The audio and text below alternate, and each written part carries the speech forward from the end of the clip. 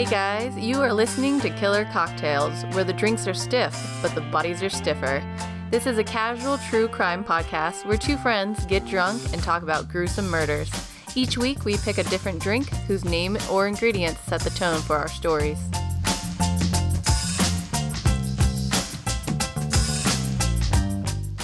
Hey guys, it's Drea, and welcome back to another week of Killer Cocktails.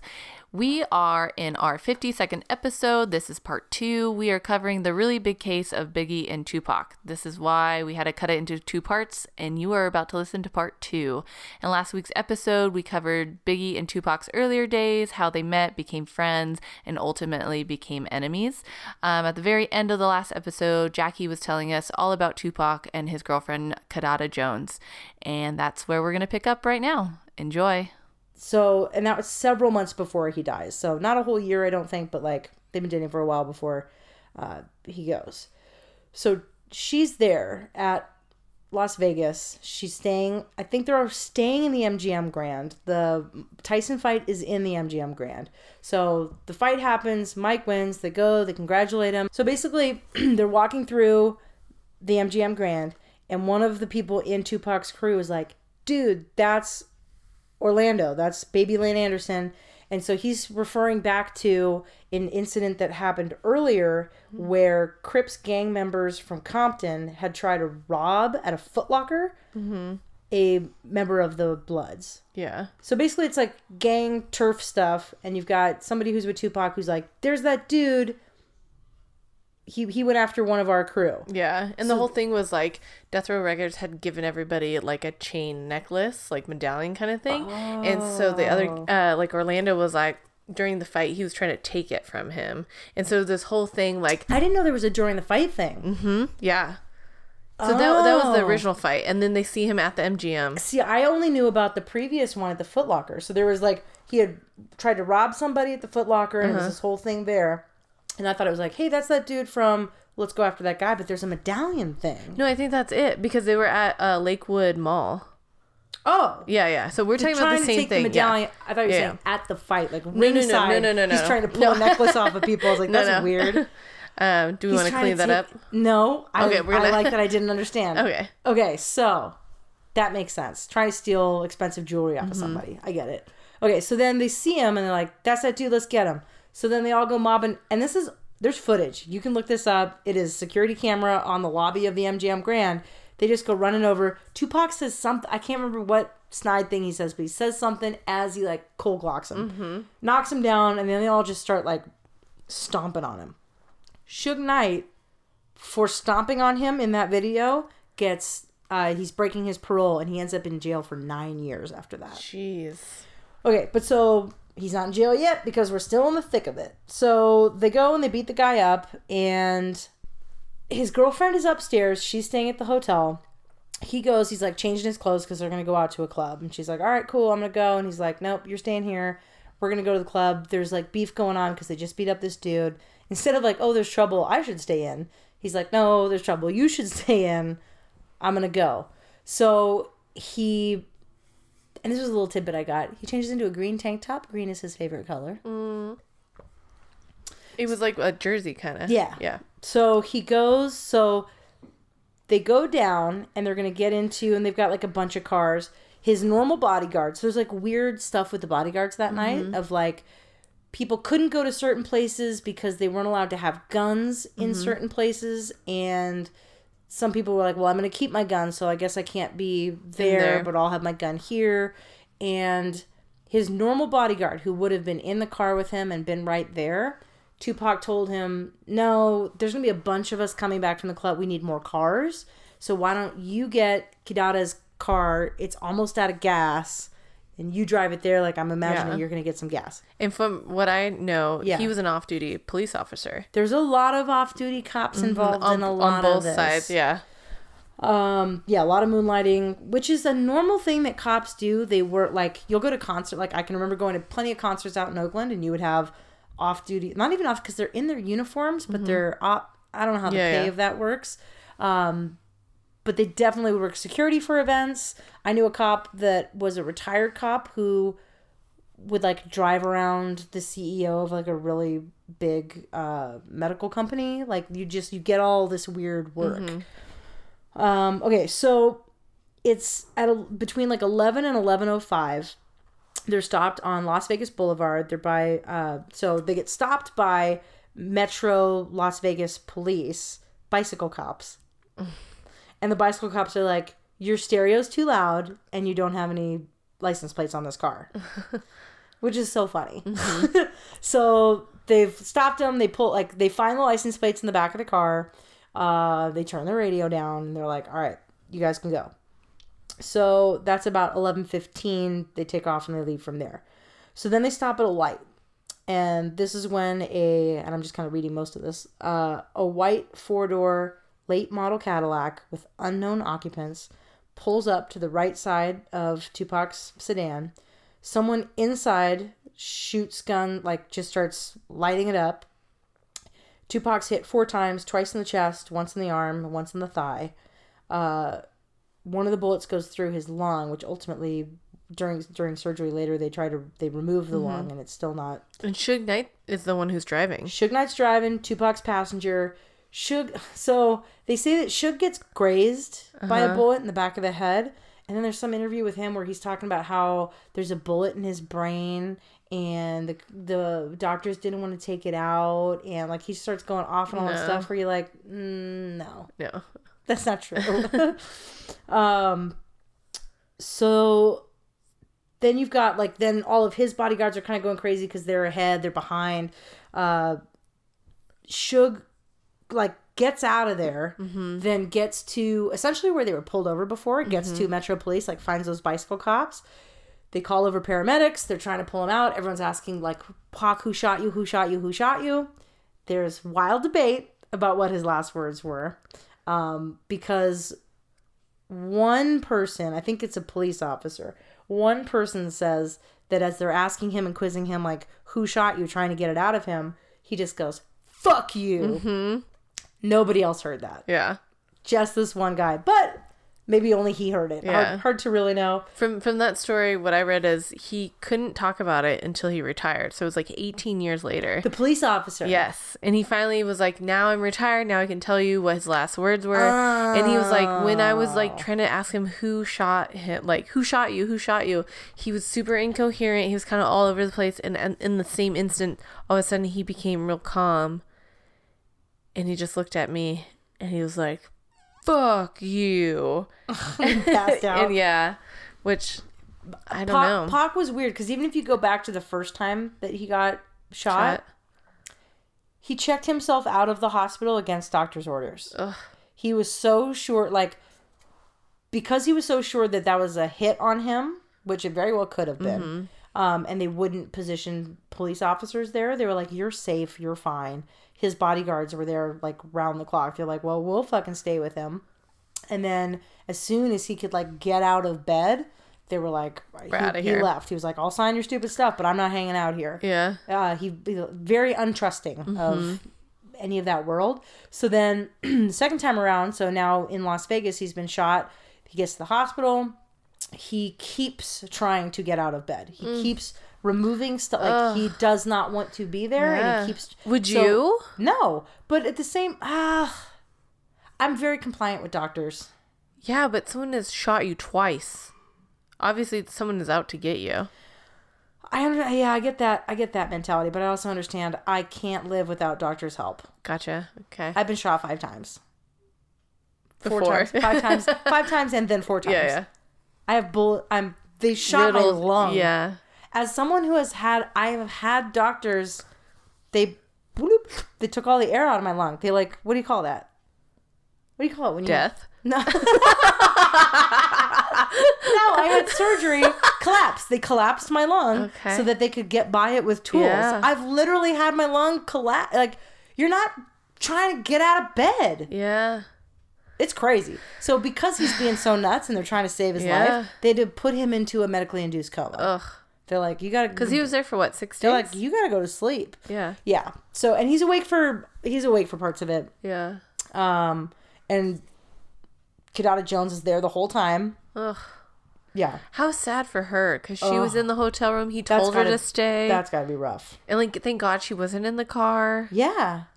Because she would have been in... I mean, he was right in that way. Yeah. He should also have not been going out. You didn't talk about... So as they're driving... Because the reason why they took that main street is because Suge wanted to... I'm sure Tupac too. Wanted to like show off that they were there. Yeah. And as they're driving, people are cheering. They're seeing who they are. There's a picture. There's a picture. The girls, right? Taken by two girls, right? Yeah. So these two girls pull up next to them at a stoplight. And they're like... It's so fun. Like, you can, like, it's so Vegas. Or just being out. But literally, like, Tupac's just, like, yelling out the window, like, where are you going? And they're like, oh, we're going. He's like, you need, like, we're headed to this club. Like, come to this club. They're like, all right, we'll meet you. Like, they're literally just, like, hitting on each other through cars. And they snap a picture. And it's a picture of them in the car. Tupac, like, Suge, minutes before. Minutes before, yeah. You can see that online, yeah. It's crazy. So ultimately, he succumbs to his wounds 6 days later. And he has a lung transplant. Like, they take out a lung. He goes through that surgery. He goes through multiple surgeries. Yeah. Yeah. And then ultimately he dies. Or did he? Okay, we'll get into the conspiracy at the end. All right. Oh, so then, and then you have more to say to this. Yes. So all I have is that the next day he's cremated. Mm-hmm. And that you have, there are... people in the Outlaws with Z that claim... Okay, go ahead. Outlaws. It's a rap group. Yeah, it's a rap group, cool. Drea. They're real cool. They claim that some of the ashes are mixed with weed and that they smoke him. Ew, all the time? No, like they probably rolled one joint of Tupac and smoked him. Do not read the vape pen articles, how like things are getting out of control. Like you don't think health concern. Well, have you ever seen ashes? Yeah. That's just lumpy bumpy. Yeah. So many people dispute that actually happened. Yeah. There's another theory. Well, Suge Knight. Yeah. He tells people that he actually had Tupac cremated, and the day after he died, he paid $3 million to have him cremated. So I argued with that some, and I was like, that's kind of nuts. But then you got to think, here's why I'm backpedaling off of that.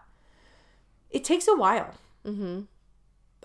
The timeline of that is very surprising. If that's true, if he's truly cremated the next day, we'll have to talk to my sister. He needs to have an autopsy. He needs to have like a thorough. It was a murder. It wasn't natural causes. Yeah. There needs to be. You need to know where all the bullets have gone. Where's the medical examiner? Yes, on all of exactly. So, Suge Knight paid $3 million. These are his words that he paid $3 million to have Tupac cremated the next day. Suge Knight's also a liar. Like 100%. He fibs about 100%. Stuff. But isn't that? That's super weird. No offense, Suge Knight. I think he's in jail right now. We're cool. Suge Knight's not coming up.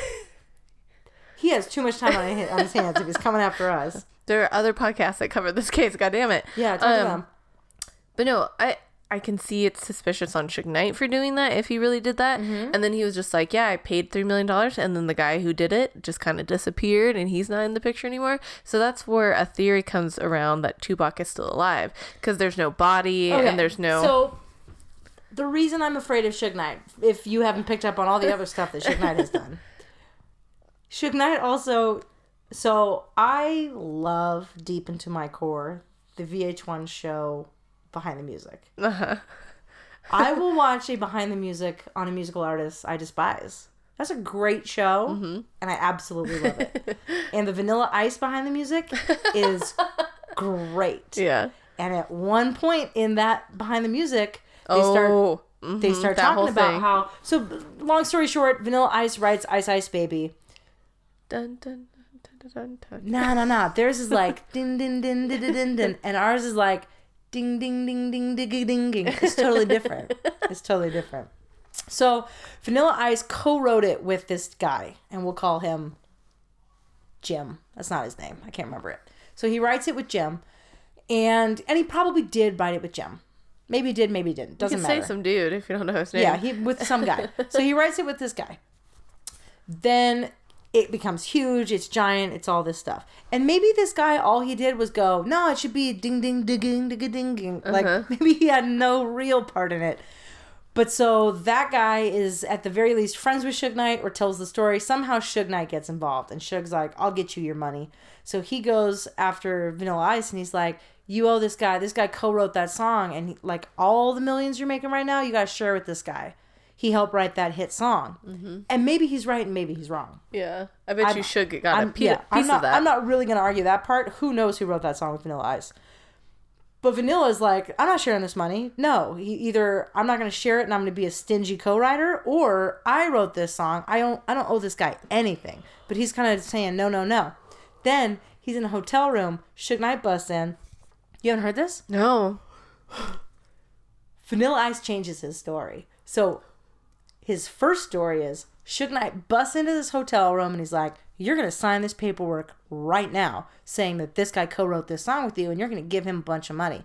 And he's like, no. And he picks Vanilla Ice up by his ankles and holds him over the balcony. And he's like, you sure about that? And he's like, I'll sign your paper. And he pulls him back over the balcony and Vanilla Ice signs the paper. And he's like, that dude wrote that song with me. Yeah, 100%. Now when you see interviews with Vanilla Ice or like shortly thereafter, he's like, no, there was a disagreement. People didn't understand. Like, he wrote that song with me. Like, he totally backpedals and everything. Yep, it's all good. It's all good. That's terrifying. Nothing happened with Suge. That's exaggerated. That never happened. It's fine. But that's why I'm afraid of Suge Knight. So just to tie up the Tupac. So essentially, what Las Vegas PD is saying, what everyone is saying, is that this was a retaliatory killing because earlier that night they had beat up a Crip, and this was the Crips coming after the Bloods, and that they were shooting as a retaliatory thing. Mm-hmm. There are, and we can get into these theories, there are theories that Death Row Records owed Tupac a lot of money, and that Tupac was voicing that he was leaving Death Row, and Suge Knight ordered a hit on Tupac. There's also, I have a whole conspiracy theory section at the end, but there was also a theory that Tupac was going to leave Death Row and make his own, record which a lot company. Of people do. And you get big enough and you're like, I can fund it. Yeah, and he was going to get his lawyers in on and all this stuff, and Suge was like, no. And then ordered a hit. Suge's already been out of shape because Dr. Dre already left. Exactly. Dr. Dre left and started his own thing. Yeah. And so Suge's like, I'm not going to let every major artist leave this. Yeah.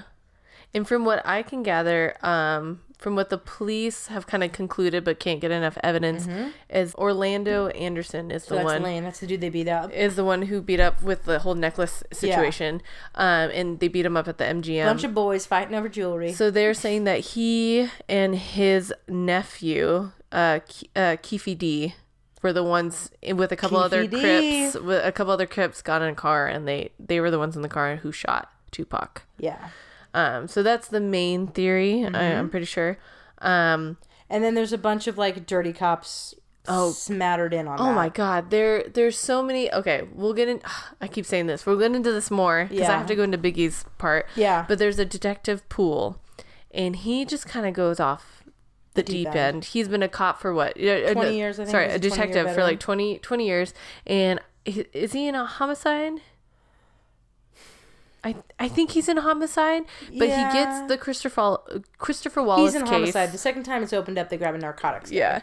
And so he's in homicide. He gets the Christopher Wallace case. And Biggie. Yeah, Biggie. Thank you, in case you forgot. And Kevin Gaines is another detective undercover with another officer, and they get into a dispute off duty, and Kevin Gaines ends up dying. And so... And then there's another case where this cop... But, like, the story is that, like, Kevin Gaines, when getting into this beef with this other cop, is throwing gang signs and, like, so... And he has Suge Knight's wife's car. And had a relationship with her. Yes, and, like, an open relationship. Like, people knew about it. And so there's Suge Knight again. I can't imagine Suge Knight allowing an open relationship with his wife in that way. Yeah. I don't know. Seems like a dude who'd get mad. Exactly. But then on top of that, there's so many layers to the story. There's not enough time. There's not enough time. There's an LAPD officer who, with other officers, are robbing banks. Mac. Yes. Mac and I can't remember. There's other ones. Yeah. But Mac's got a mustache that is unforgettable. Yes. You know that mustache in a lineup. But if it's like a Steve Harvey. Yes. It is so thick. But of the time, they did the biggest bank heist in Southern California. And they're fucking cops. It's crazy. It was like 750 G's. It's crazy. It's crazy. So that's a whole nother conspiracy. Yeah. So there's all this conspiracy. Well, that's like, and they did that. Like, it's not a conspiracy that these cops robbed banks. They did that. No, but that they're involved in all this other stuff. So Detective Poole has this whole theory that the LAPD and all the other cops from other counties were in on this because they were within the gangs and off-duty police officers working with Death Row and like Puff Daddy. And so Officer Hackey gets in there. So like Officer Hackey was a Compton police officer who is also an FBI informant. Like So this was a long tangent for me to come back around to why I'm scared of Suge Knight. Oh. Okay, so one night, Suge and Tupac are hanging out, and they get Puff Daddy's best friend, Mark Anthony Bell, to come over to drink with them. And they're like, hey, where does Diddy live? Where's his mom's address? Why don't you tell us where his mom lives? Because they're trying to go after Diddy's family at this point. I don't like it because that's real old school mobster shit. And so Suge and Tupac leave the room, and Mark is there with two other bouncers, and they start like kind of roughing him up. And then Suge comes back in, and he pisses into a champagne flute, and he's like, "You gotta drink this."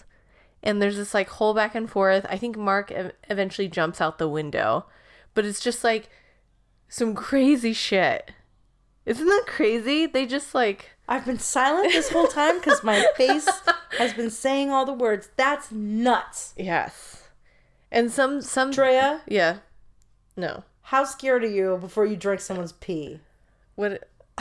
We had this whole conversation a long time. Okay, so back to the case. So Tupac has just died. And Biggie does... has he? Okay, calm down. So Biggie does an interview. And this is what he has to say on Tupac's death. It's a funny thing. I kind of realized how powerful Tupac and I was. We two individual people, we waged a coastal beef.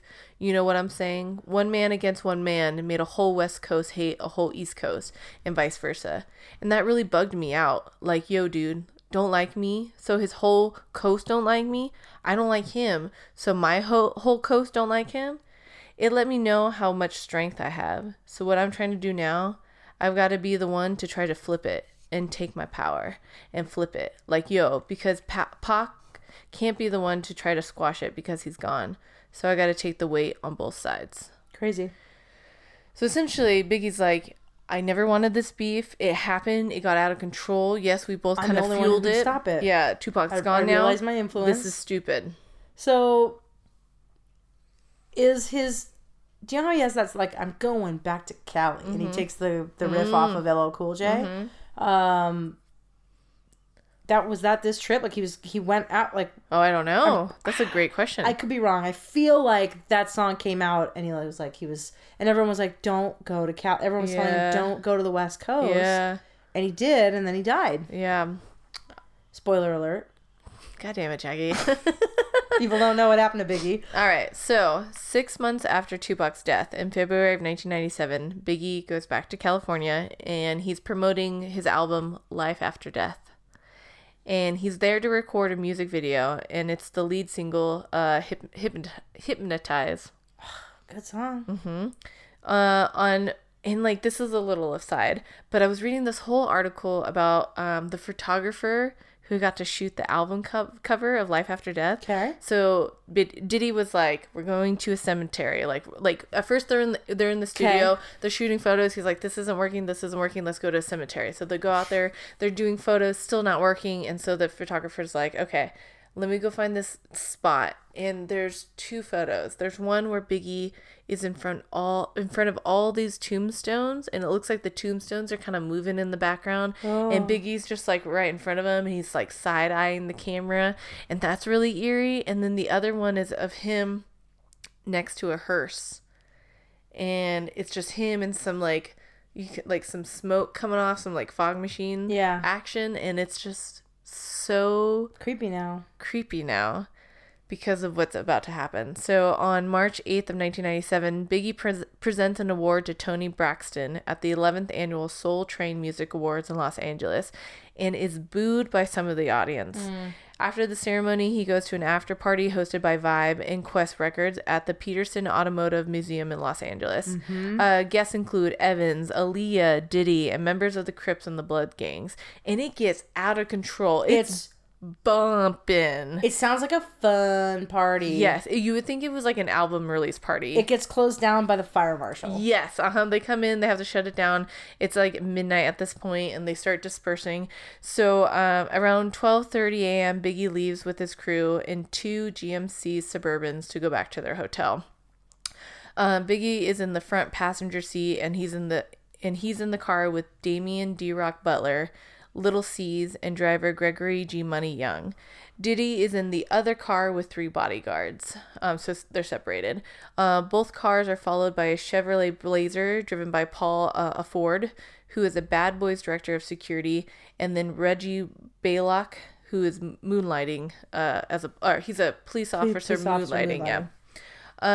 So by 12:45 a.m. the streets are crowded with people because people are trying to figure out rides. There's no Uber at this time of day, so they're trying to figure out what's going on, and it's crazy. Imagine the surge pricing. Insane. But it's crazy because all these people are in the streets. You have random footage of what's going on at this point. There's so much crazy random footage. Yes. It makes me feel like, here's what's so weird. If that happened now, I wouldn't find that crazy at all. Everybody has a cell phone. There's footage of literally everything. But back in the late 90s, that's bizarre to think that there is. Yeah. So by... people had camcorders. That's what that means. They're whipping people it are out. out there with their camcorders. So... milling about of people. Yeah. So their entourage starts to pull away, and Biggie's truck stops at a red light just 50 yards away from the party. A black Chevy Impala pulls up. Some say it's a dark green. It's a dark color. And it pulls up alongside the truck. The driver of the Impala, an African-American male dressed in a blue suit and bow tie, rolls down his window. And that's from witnesses? Draws a 9mm blue steel pistol and fires at the GMC Suburban. Did everybody inside the Suburban die or just Biggie? I think just Biggie. So they're probably witnesses to what that shooter looked like? Yeah, and then but then also not really willing to be a witness? So from the unsolved the dramatization. Yes. Everybody was saying it was like a black Impala and a dark Impala, but then the off-duty police officer was like, no, it wasn't even an Impala, it was this kind of car. So he was the only one who said it was a different vehicle. I would trust that dude. Wouldn't you trust that dude? Yes. They're the ones who are literally trained to catalog information like that. Yeah, that's what I thought that was interesting. So many times in normal life that is not a crime, you've proven how terrible everyone's memories are. The other day at work. That was crazy. There was a misplace of keys at our work, and everyone's memories were not jibing. There was one who was so certain, and they weren't even on the right day. Yeah. Yes. That just proves right there to me. Yes. Yeah. So it made me question. I knew that what they were saying wasn't true for me, but it made me question myself and be like, did I completely forget something happening to me? And no, I didn't. So they fire onto the truck. 4 bullets hit Biggie. His entourage rushes him to Cedars Medical Center, but he is pronounced dead at 1:15 a.m. Oh, so not like Tupac where it lingers and... Instant. Oh. So on March 25th of 1997, Bad Boy released Biggie's album called Life After Death. And like I was saying, the cover is Biggie next to a hearse. Which is super eerie to everybody. Yeah. And the lyrics to some of his songs are he's speaking from the grave. He knew this was going to happen. Tupac has stuff he'd written down my suicide note. Yeah. There's just... Yeah. It had collaborations with artists including Puff Daddy, Jay-Z, Lil' Kim, Maz, R. Kelly, DMC. and a bunch of others, and it would be nominated for 3 Grammy Awards for Best Rap Album, Best Solo Rap Performance for the lead single Hypnotize, and Best Performance by a Duo or Group for its second single, Mo Money, Mo Problems, which featured Puff Daddy and Maz. Yeah. The album was certified diamond in 2000 after selling more than 10 million copies. So not only was the album title spooky, but his song "Long Kiss Goodnight" was also seemed to be referring to the time Tupac got shot and survived in New York. Quote, when my men bust, you just move with such stamina. Slugs missed you, I ain't mad at ya. But according to the hip-hop magazine XXL, the song was probably recorded before Tupac's actual murder. So again, songs that were pre-recorded and then people read into it. Yeah. It's like horoscopes. You can make them feel like they're right. Yeah. But with Biggie's death and Tupac's death, the East Coast West Coast feud kind of just ended. On March of 18th, 1997, Biggie's memorial service was held at the Frank E. Campbell Funeral Chapel in Manhattan. Among 350 guests arrived, which included Lil' Kim, Mary J. Blige, Queen Latifah, Run DMC, Busta Rhymes, Foxy Brown, and other big profile artists. Biggie lay in an open mahogany casket dressed in a white suit. And after the service, his remains were cremated. Do you remember that song that Puffy put out with Faith Evans? It was they sampled the Police, Every Breath You Take. It was like, what was the name of the song? It was I'll Be Missing You. They took I'll Be Watching You from the Police. And the whole thing was like a big tribute to Biggie. It was huge. It was all over TRL, I remember. Dang. So Biggie is featured on no fewer than 5 songs on Puff Daddy's 1997 album No Way Out. Because then Puffy got all in the music, like, yeah. A single from the album I'll Be Missing You, dedicated to Biggie's good memory, won the Grammy for Best Rap Performance by a Duo or Group in 1998, ironically beating Biggie himself, whose Mo Money, Mo Problems was nominated in the same category.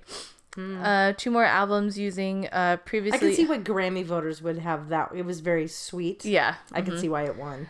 2 more albums using previously unreleased material, Born Again in 1999 and Duets in the Final Chapter in 2005, featuring a guest of hosts including Eminem, Jay-Z, Mary J. Blige, and bizarrely Bob Marley, also from Beyond the Grave, and the metal band Korn.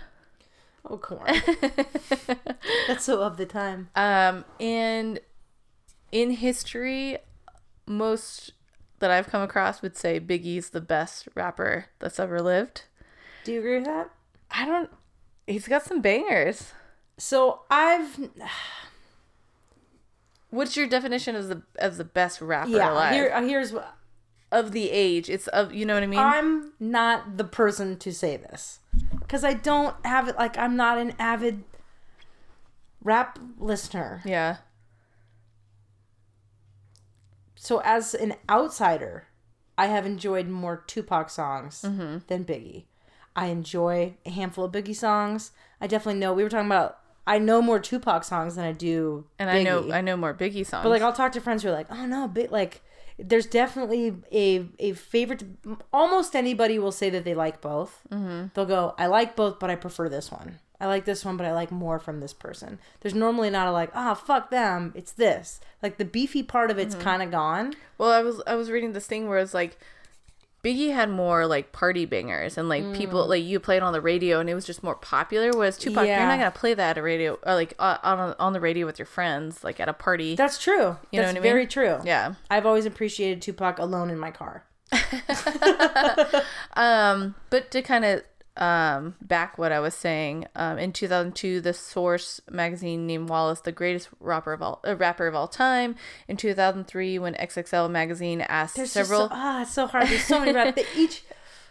Okay. Asked several hip hop artists to list their 5 favorite MCs. Biggie's name appeared on more rappers lists than anyone else. That's I would agree with that. In 2006, MTV ranked him at number 3 on their list of greatest MCs of all time, calling him possibly the most skillful ever on the mic. Do we know who got number 1? I don't. Editors of About.com ranked him number 3 on their list of the top 50 MCs of our time from 1987 to 2007. And Rolling Stone has referred to him as the greatest rapper that ever lived. In 2015, Billboard named Wallace as the greatest rapper of all time. There's a certain level of, like, when you die young, it'll always add a certain shade to everything. But then also, like, I think more so than any other genre, each rapper has such a distinct voice. And, like, rock and roll bands are different from each other. Like, they're wildly different. But there's... I don't know. Rappers are so unique in that. Look how different just Biggie and Tupac are, and then you add in Nas, and then you add in, like, there's so. What are you going through? What do you resonate with? Like, you know what I mean? What like, are you talking about? Yeah. You know. Yeah. I don't. I'm. You're like fighting I'm this. Ignorant. I'm. Yeah. I disagree with it, but I also know I'm coming from ignorance. Okay, so that kind of... I'm wearing my East Bay sweatshirt. All right. I'm sure that's part of it. So that kind of wraps up Biggie and Tupac's story. Yeah. So I have, like, one little fun fact. Not fun. It's not fun at all. I have a fact. I gave you my fun facts throughout, like the Madonna thing and stuff like that. But we kind of touched on Detective Poole. And Poole became obsessed with Biggie and Tupac's murders and how the cops were involved. And it was a big cover-up. And they wouldn't give him the resources to look into it because it was a cover-up. Wouldn't you say, in a very different way, we've both been watching Mindhunter. The obsession, there was a little Holdenness to it. Like, wanting to solve it to such a degree at the expense of everything. I don't get it, but I kind of get it because this past week I've been so obsessed with this case. I've watched that one show I've talked about like 3 times. Unsolved, I've watched it 3 times. Through 3 times? Halfway through 3 times. All right. Because I watched it on the plane and then I made Kyle watch it again with me and then... You watched a little bit for research. Yeah. So, Poole. He ends up retiring. They kick him off the case. He's a sad character. And he ends up retiring as a detective, or he gets let go. That's a little iffy. Or he retires, or whatever. But he leaks information to the LA Times. He's in a weird thing. Yeah, I watched a thing where... So, the stupid documentary that I watched, the guy really wants to talk to Poole. And Poole obviously really wants to talk to him. But he's also in the middle of everything that he's got going on. And his lawyer is like, don't you dare talk to this documentary. What do you gain nothing, you lose everything. Don't. And then he'll, like, get a hold of Poole, and he's like, I'm gonna meet him at this, and then he'll get there, and the lawyer's there, and he's like, get out of here. And then they'll be like, all right, we've got this meeting at the lawyer's office. Yeah. And then he'll get there, and they're like, you're 45 minutes early. And he's like, yeah, I'm just excited, and I'm gonna set up. And they're like, okay, cool, but this is also a law office, like, you're kind of in the way. Like, you can tell he's so rude. People are not polite back at him. To Poole? No. Oh, this is the documentary guy. He's so rude about everything he does. No one's polite to him. Yeah. So he's like, okay, so I'll just wait. So then he waits, and then, like, it goes way past the time he's supposed to meet them. And then he's like, am I going to have a meeting? They're like, no, you're never going to have a meeting today. And he's like, and he leaves. Then finally Poole, like, reaches out to him. He's like, meet me at this diner. Let's talk to each other. So then, like, he finally does meet with him, and he gets, like, the interview, and Poole says all sorts of crazy stuff. And you can see how, like, he just cares so much. But at the same time, you're like, listen to your lawyer guy. Don't talk to this documentary dude. He does talk to LA Times, and they post a story, and then the county is just like, we're gonna sue you. Yeah. That's his lawyer. Inflammatory. His lawyer kept trying to protect him. Yes. And he couldn't let and I understand this, he couldn't let the injustice go. Yeah. He was like, I understand that this will destroy me. Yeah. But people are lying. The police are lying. Because he really he felt in his heart of hearts that there was a major cover-up and that the LAPD had a lot to do with it. And he really wanted to help Christopher Wallace's mother, Valletta, to, like, put an end to her suffering, to kind of close the case. Because she had also sued the LAPD. Yes, for $400 million. Yeah, because they accounted out, and they're like, how much would he have made in his life? Yes. That's what's nuts. When you talk to these families, I remember the Goldmans went through this too, where you have to monetize your deceased loved one's life. And that's incredibly hard to do. Because for you, it's super emotional, and you're dealing with people like your lawyer, that's their job. And while they're emotionally invested in what's going on, they're also like, it's their job. And so they're saying you have to write down a number, and where does that number come from? And you have to say, well, what were their yearly earnings? Let's add on, yearly bonuses, and what would that have been? Like, there's just a shit ton of math, and it's just so disconnected and sad. Yeah, definitely. So Tupac's murders happened 6 months later. Biggie is also killed. And so for the next 10 years, they're kind of working through this case. But while they're working through the case, they're not getting a lot of leads because nobody's talking. And then 9/11 happens. You were telling me this. And the case just kind of gets dispersed because this whole country, like nationwide incident is going on, and all of our resources are going. You have not gotten into The Wire, correct? Correct. There's a great episode of The Wire where McNulty goes to the FBI. He wants advice from a friend of his. And he's like, hey, this is what's going on with these drug dealers in Baltimore. Blah, blah, blah, blah, blah. And the FBI guy's like, oh, like, this is how we've been going at it. And we've got, like, this is the surveillance we use and blah, blah, blah, blah, blah. And, like, this Baltimore PD cop is just blown away by what the FBI is able to do and like, how much technology is involved. And the FBI guy goes, well, this is our last. As soon as this case is over, we're packing it all up. We're not allowed to investigate drugs anymore. Like, we're out of drugs. We're out of gangs. We're out of, like, damn. Everything's moving to counterterrorism. And it speaks to the big shift after 9/11 of policing shift. It shifted. You moved off of all that little... Yeah. And so that happens and it kind of gets dispersed. And so 10 years after the murders happen, the case gets picked back up again because Valletta, Biggie's mother, files a lawsuit against the county. Yeah. And it takes them, the new task force, it takes them 2 years before they get their first lead. And so it's just like, because again, no one's talking. And that's when they get Keefe D on. That's right. It's it's a shit ton because it's PCP in liquid form. It's this crazy amount of PCP in liquid form, and they get him for that. And so he comes in. How much PCP would someone do? Like, from a giant vat of PCP, okay, so how much would you do? Would you do a drop of it? I think the norm is to take a cigarette and you're dipping it into the liquid of PCP. So it's not a lot. Oh, people dip things in? I've never understood it's PCP. Liquid. Yeah. So from what I can gather from what I've listened to, it's liquid. In this case, it's liquid form. It's always fun when people describe drugs that they've never done and you sound so lame. I'm very cool. You've done PCP, I got it. No. I'm very cool. I've not done PCP. No, you take a cigarette and that's why you get wet. Because you're like dipping it into this liquid. I didn't know you get wet. You get wet. All right. So they get them on all this PCP. Okay. And it goes off without a hitch. There's undercover cops and they go in and they buy all this stuff from him. And so then they're like, hey, we're going to get you on this murder. And he's like, what are you talking about? And they're like, we'll see you in a month. And they don't talk to him for a month. And he's lawyered up. Just let him stew? So an hour after they talk to him, he lawyers up. So hard to do that from both sides. Yes. And so they sit down and they're like, tell us about Biggie. He's like, we weren't involved in that one. And they're like, what are you talking about? He's like, I can tell you about which one we were involved. Tupac. And then so this is Keefe D. He's the uncle of Orlando Anderson. And so they kind of give the tidbits for Tupac's case. So, but back to Detective Poole. Yeah. So Detective Poole, obsessed with the case, and he actually goes into the LAPD's sheriff's office, and he's telling them all about the case again and his theory and how he's writing this book. It's going to be tell-all book called Chaos Merchants.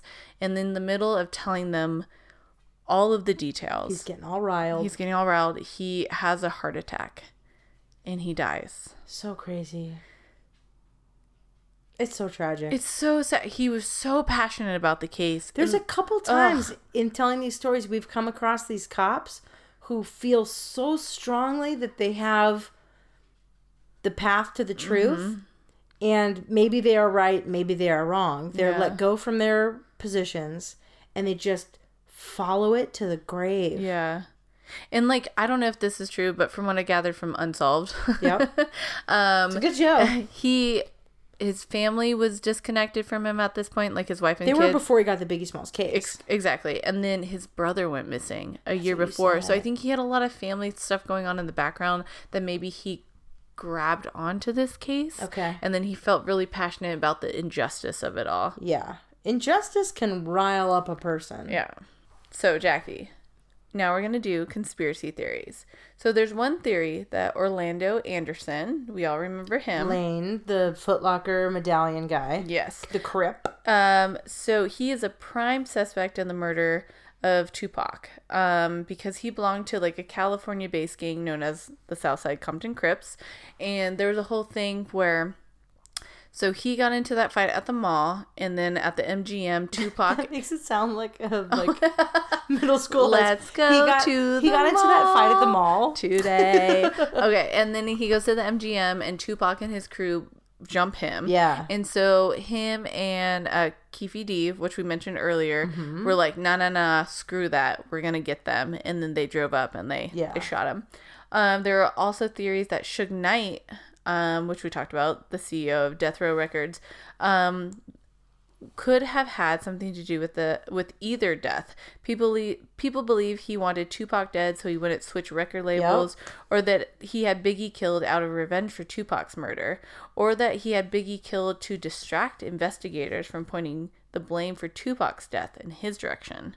I feel like Biggie's murder to me is a bigger mystery than Tupac's. I feel like Tupac's makes more sense. To me, Tupac is either obviously a gang retaliation or it's Suge Knight. I don't think there's many other options. There's two very viable scenarios. And Wait, you think Suge Knight killed Tupac? Mm-hmm. Why? Because he was leaving Death Row Records. But he did 2 albums. He owed him money. He owed Tupac money, and Tupac was leaving. But how? You're not going to get money from a dead man. No. Suge owed Tupac money. Suge owed Tupac money? Yes. Why? Suge put $1.4 million out for bail. Correct. But then business happens and records, and Suge owed Tupac a lot of money. And Tupac was leaving, as the rumor goes. So there is motive for Suge to have killed Tupac. If Tupac's going to leave... and he's going to be like, hey, I'm collecting on this debt. Mm-hmm. If you kill him, you don't owe him money anymore. Yeah. And you're not killing an artist that's under your label because he's not under your label. Yeah. So there's reason for Suge too. There's reason for like gang retaliation for an earlier beating. Like Tupac's makes a little bit more sense. It could be either of those two. I think it's possible to have some dirty cops sprinkled in on top and like messing up the investigation. But Biggie's is a little bit more of a mystery. Gotcha. Yeah. So is Biggie's there like essentially is the prevailing theory that it's dirty cops with Biggie? I don't remember. Remember when he remember. I don't know. But to kind of tie into what we were just talking about, this theory ties into the theory with Suge Knight and the LAPD officer Russell Poole, who accused other LAPD officers of having connections to Death Row Records and Suge Knight, who he thought planned Biggie's murder. So that kind of ties into his theory. I think Poole thinks Suge did it. Yeah, exactly. Yeah. Poole believed that Knight had Biggie murdered as revenge for Tupac's death. He was ordered to stop his investigation on the case and retired in 1999. Do you think... But so Suge Knight himself, who we know is not a reliable source, has said that Tupac is still alive. And there are like videos. If you killed him, wouldn't you say that? There are like videos of him in Cuba talking to a man who looks like Tupac. And you're showing me all these pictures of him with Rihanna. I know, but those are fake. But I think it's also weird that Suge had paid $3 million to have him cremated. Okay. I will give it to you that, so quickly before the coroner could look at him. I'll give it to you that there's I understand some parts of the faking your own death. No, I 100% think I 100% think Tupac is dead, and I think Suge had something to do with it because he paid $3 million to have him cremated. But let's take it the other way. Let's pretend Suge is on Tupac's side. Okay. Let's take it the gang retaliation route, okay? So they beat up this dude. Suge's going to go to jail. It's a big time problem. They're out. They're partying. They're on their way to the club. Tupac gets shot. All of that is just gangland stuff. Mm-hmm. Now Tupac's in the hospital. Tupac's dying, recovering, however, which way you want to take it.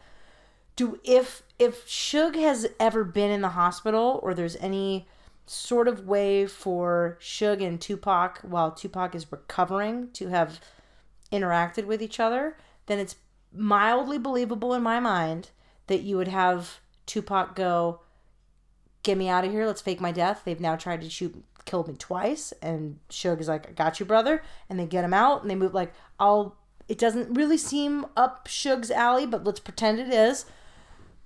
Even if you're taking advantage of the situation that someone went after him for the second time, and you're like, let's pretend you died. Get him out. It seems really, really opposite everything about Tupac to live quietly out of the spotlight. Mm-hmm. He's now, maybe a life and death situation changes you in a way that is not, but he seemed really incapable of that change in every other aspect of his life. To live quietly on an island and not be famous and not seemed impossible. He's 100% not alive. Yeah, I don't. No. Based on who he is, I don't think he could hide in the shadows. I think he's not capable of it. Okay, so we're going to put that to rest. Tupac is dead. We agree. Tupac's dead. Either gang people killed him or Suge did, or that's the same sentence. Yeah. So there's a theory for Biggie's murder. Okay. Diddy. So the theory is that after seeing how well Tupac's post-death album did for Death Row Records, really Diddy wanted sales to skyrocket for Biggie's upcoming album, ironically named Life After Death. No. So he hired gang members to shoot Biggie. No. Diddy's former... Can I... Sorry. Talk? I don't like it. All right. Diddy's former bodyguard believes the allegations. According to a retired LAPD detective, Biggie's mother, Valletta Wallace, believes that Puff Daddy and Suge Knight are responsible for her son's murder. I don't want that to be true. Okay. And I don't like Puffy. Yeah. This is not coming from a big Puffy fan. Yeah. Not into it. He's still alive. I know he is. Okay. Puffy doesn't care about what I think. Okay, I'm gonna do another conspiracy. What do you think of that one? I don't think that one's true. I think Biggie's more cost effective alive. Yes. And I do think Puffy liked Biggie. Yeah. And that seems, I don't think so. So another conspiracy theory is that the FBI had Tupac and Biggie killed. I've heard this one. In an attempt to end violent rap culture in the heat of the West Coast East Coast hip hop battle. They've had their hand in other things. It sounds nuts. Yeah. And it's most likely nuts. Yeah. But the U.S. government has definitely done crazy shit like that. The crack epidemic? They've done it, been caught, and admitted to it. K Ultra? That's CIA, but MK Ultra? Yeah. Yeah, they gave people acid and didn't tell them, and they wigged the fuck out and ruined their lives. Yeah. Yeah. The U.S. government is not beyond being crazy. Mm-hmm. Drive-by shooting, I don't know. It seems really far-fetched. Yeah. I mean, you think the LA riots, you see this back and forth. It seems really far-fetched. I'm unwilling to say complete no, because I can see it, but... Yeah. And last but not least, they're both still alive. Have you heard... Okay, so I heard this theory. I swear to God, if this is the theory that we heard on the snowshoeing trip... Yeah! Oh my God, you're ridiculous. Don't say that. Go ahead, say that. It's a funny theory. I don't think it's true either based on how they've lived their lives. We heard a theory from a friend that Biggie and Pac are alive and well, and they had to fake their deaths because they're lovers. And they're living out the rest of their days together. Yeah. They fell in love, couldn't be together. It's a standard Romeo and Juliet story, which we know Pac is a fan of. Mm-hmm. And they couldn't live that life in the late 90s.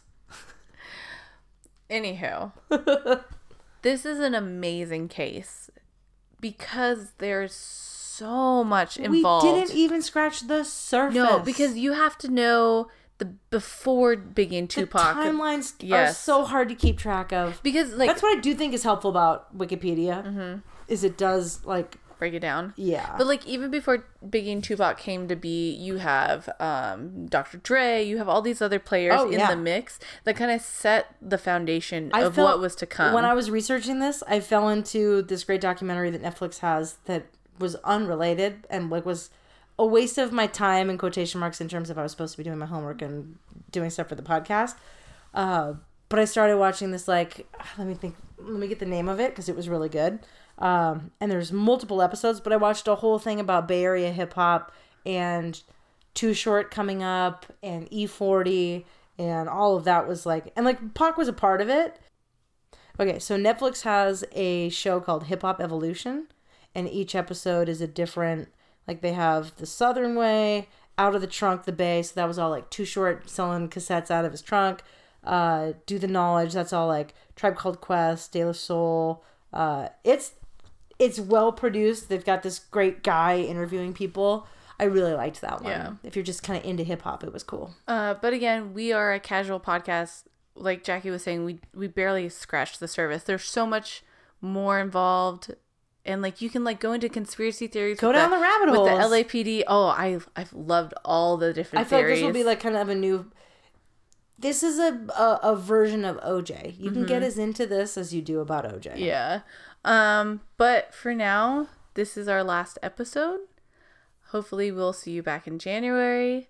This is Drea. This is Jackie. And we'll see you next. Thanks for tuning into this week's episode of Killer Cocktails. As always, on-air talent was Jackie and Drea.